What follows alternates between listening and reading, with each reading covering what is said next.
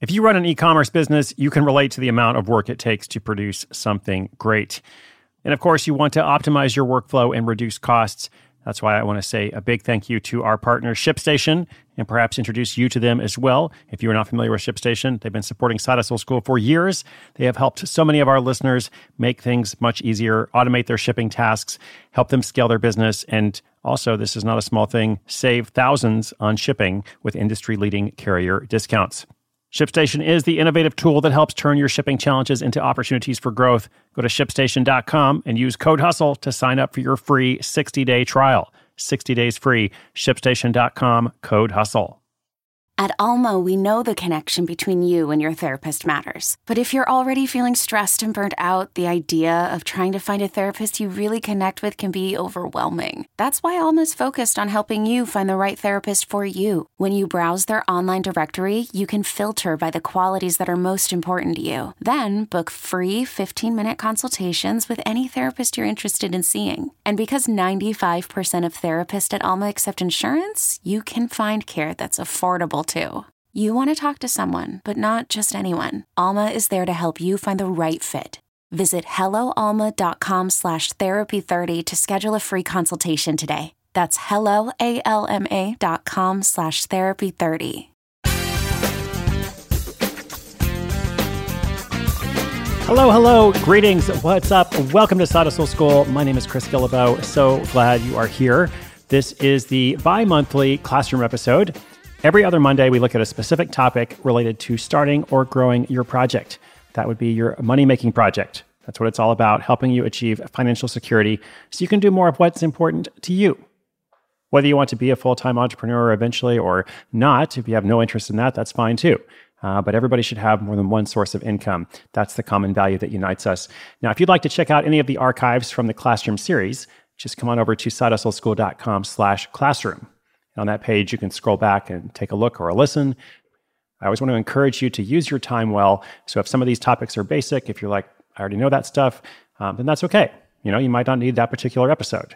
We still have 2 new stories or case studies each week, along with all the interactive new features such as questions and answers and Throwback Thursday. Now today, we're going to look at the topic of crowdfunding basics and best practices. Why would you consider, when you're thinking about your different ideas, why would you consider a crowdfunding campaign? There are 2 pretty big and obvious reasons. One is, money, but it's not just money. It's also partnership, public relations, getting interest in your project, overall support, etc. I kind of put all those things in that secondary reason, I suppose. But money and other forms of support. Now, some projects are better suited for crowdfunding than others. So I want to say this here at the top as well, because not every project can go this route. Okay, Kickstarter and the other platforms, which I'll talk a little bit more toward the end of this episode, all those platforms have their own kind of best practices in terms of the projects that tend to do very well. Okay, and manufacturing, at least with Kickstarter, is the classic category. Because with manufacturing, it's like, okay, I'm going to make this thing. And we know that there's going to be some hard costs for this. We know that we want to mass manufacture it, which doesn't necessarily mean tens of thousands of units, but even 100 units or more. The point is that there are hard costs. It's not a $100 startup or a $0 startup. It's actually going to cost something. And even though it's going to cost something, it's relatively easy to show the path to completion. Like we can say, okay, well, I need this much money. If I get that money, then, to the best of my knowledge, things could go wrong, of course, but to the best of my knowledge, I'll be able to make, this thing. So that's why I need the money. And people who contribute to crowdfunding campaigns, they're usually known as backers. So you can think of your supporters or backers, your contributors. They like the idea of being part of making something, which I think is one reason why anything that you're manufacturing or actually putting together, assembling, et cetera, why that tends to go over well with this model. Now, that's not the only option. There are plenty of other examples, of course. But I just think, if your goal is to write a blog or it's a content-based kind of side hustle, you're trying to establish yourself as an authority in a particular topic or focus, like a lot of our stories, take on that model. Well, crowdfunding is probably not the best avenue for them to follow, okay? So these days, because crowdfunding is such a huge industry of its own now, these days there are consultants who advise crowdfunding campaigns. They can actually manage your campaign for you. But without getting into a ton of detail, because not everybody listening wants to even go this route, but I think it could still be helpful to have a little bit of knowledge of it. I'm going to give you a few important tips. So here are a few important things to know if you might be considering a crowdfunding campaign or if you're just trying to broaden your knowledge. I've got 8 tips here, but they're going to go really quick. Okay, so 8 tips in a short period of time. Number 1, be prepared to study up. Okay, if you really want to do this right, this is something that you need to devote some time to. This is not a 30-minute study session situation. It's maybe a 30-minute study situation over and over for a couple of months. And so number 2, these kind of go together, the first 2, give yourself a long time frame if possible. Now, I am all about doing things as quickly as possible, encouraging people to get to that first prototype, that first customer, that first sale, whatever it is, in 30 days or less often. But to properly do a crowdfunding campaign, like if you really want it to go well, the longer time frame is going to help you, first of all, to do all that learning that you need to do and to do all the preparation, which goes into the most successful crowdfunding campaigns. Number 3, you want to line up early support. When that campaign does go live, you want your friends, people that have expressed interest in the past, anybody that you're connected to, you want them to make their donations early. And you want to tell them in advance, actually. You don't want to just put the campaign out and say, hey, I just launched this thing. Ideally, you're going to have a number of people who are prepared on day 1, at 12 p.m. or whenever it goes live, to go and make their contribution right away. And that momentum is what's going to enable the campaign to be seen by a lot of other people. And the social proof of the donations is going to encourage more donations or contributions, let's say, because they're often getting something in return. And that leads me to number 4, Kickstarter and the other platforms that do this, you often have a way to offer incentives. Okay, if you contribute $10, you get this. If you contribute $100, you get this. You have a certain number of tiers, and often it's limited by, okay, only 10 people can get this item, only 100 people can get this item, et cetera. So there's a whole process to figuring that out. So that's why I'm just going to say carefully consider incentives and tiered rewards. This is one of those things where as you do that research, you're going to get more information about, the best way to do it. But the point is they're not just random. They should be carefully considered. Number 5, communicate often. Send updates, post updates, email. If it feels like you're over communicating, great. Keep doing it. Anytime you have some kind of update, make sure people hear about it. If some of them get a little bit annoyed, that's okay. You're willing to take that hit because you believe in this project so much.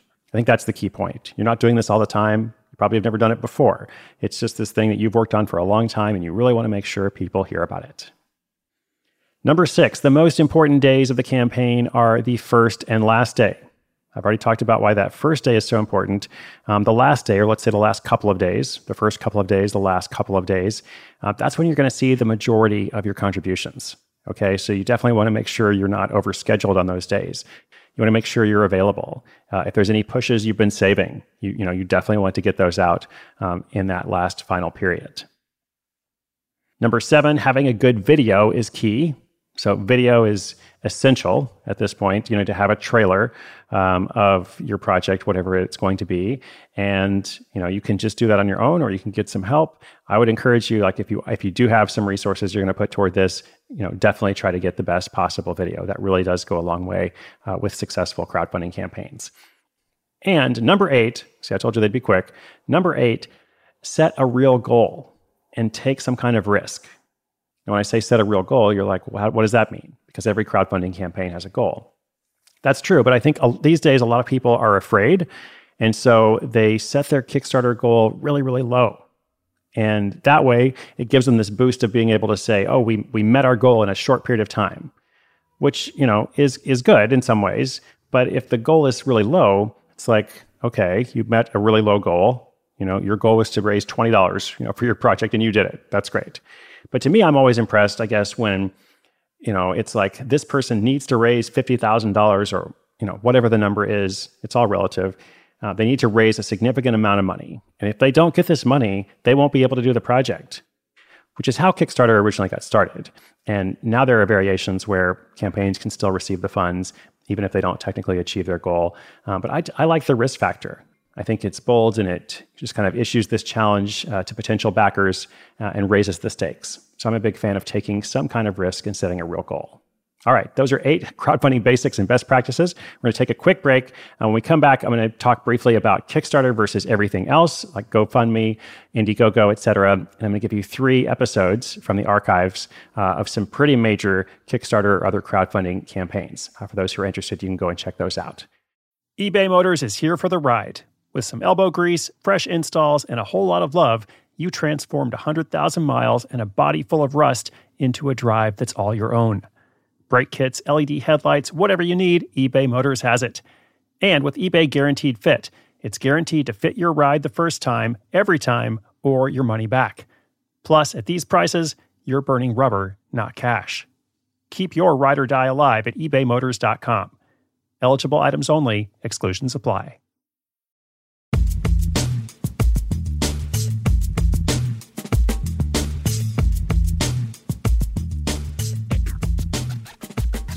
So I mentioned that in addition to Kickstarter, there are a number of other platforms that do crowdfunding. You're probably familiar with a couple of them. I just talked about Indiegogo and GoFundMe briefly. With those platforms, and as I said, there are many others. Those are just the 3 major mainstream ones. There's also some for certain industries. Like there's a crowdfunding platform specifically for food projects, and I've seen some for publishing projects and others. But the main difference between Kickstarter and Indiegogo and GoFundMe is that, at least traditionally, with Kickstarter, it was a little bit harder to get approved, and you had to set a goal in which, if you didn't meet that goal, then you wouldn't get any of the money. Whereas with Indiegogo and GoFundMe, it didn't matter necessarily. The other thing is that GoFundMe is often set up for social causes or just something that somebody happens to be fundraising for. It's not necessarily for their side hustle or for their small business. Obviously, as part of that study session you're going to undertake, which is not just one session, as I said, there's going to be a fair amount of work. You're going to go out and see, okay, what might be the best platform for me? Where am I going to have the most success, get the most visibility, and so on.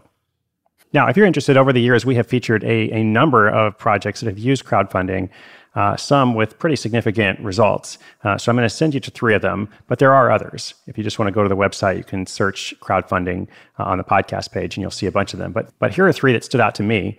Number 408, episode 408, Architect Changes Commuting, one pocket-sized book at a time. That was a $50,000 project that I think actually went and raised close to $100,000, if I'm not mistaken. Episode 637, Jiu-Jitsu Instructor Pins Down Mobile Workout Tool. I forget exactly how much that guy raised on Kickstarter, but the thing that I was impressed with was there were some problems in the manufacturing, and he actually flew to China to see the factory for himself and sort out the issues. So that was 637. And lastly, episode 912, Bendy Straw Idea raises $1.8 million on Kickstarter. So you'll never guess how much money that one raised. Oh, wait, I just told you. Again, episodes 408, 637, 912. To do this well is not easy.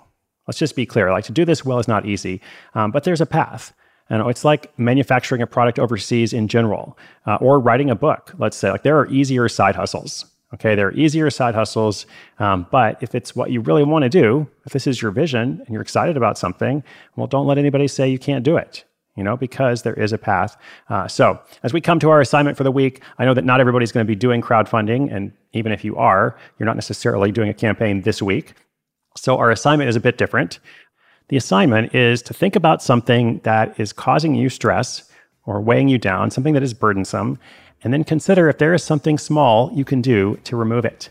Something small or big, let's say, that you can do to alleviate some of that stress or pressure. Whatever is bothering you, can you take even that small step toward making it better, toward getting it out of your head so that you can focus more on the things that are important to you? That's my challenge for you, but I promise I'm going to take it on myself as well. Again, you can read notes for this and every classroom episode this year at sidehustleschool.com/classroom. Thank you so much for listening. Much more is coming up. My name is Chris Guillebeau. This is Side Hustle School.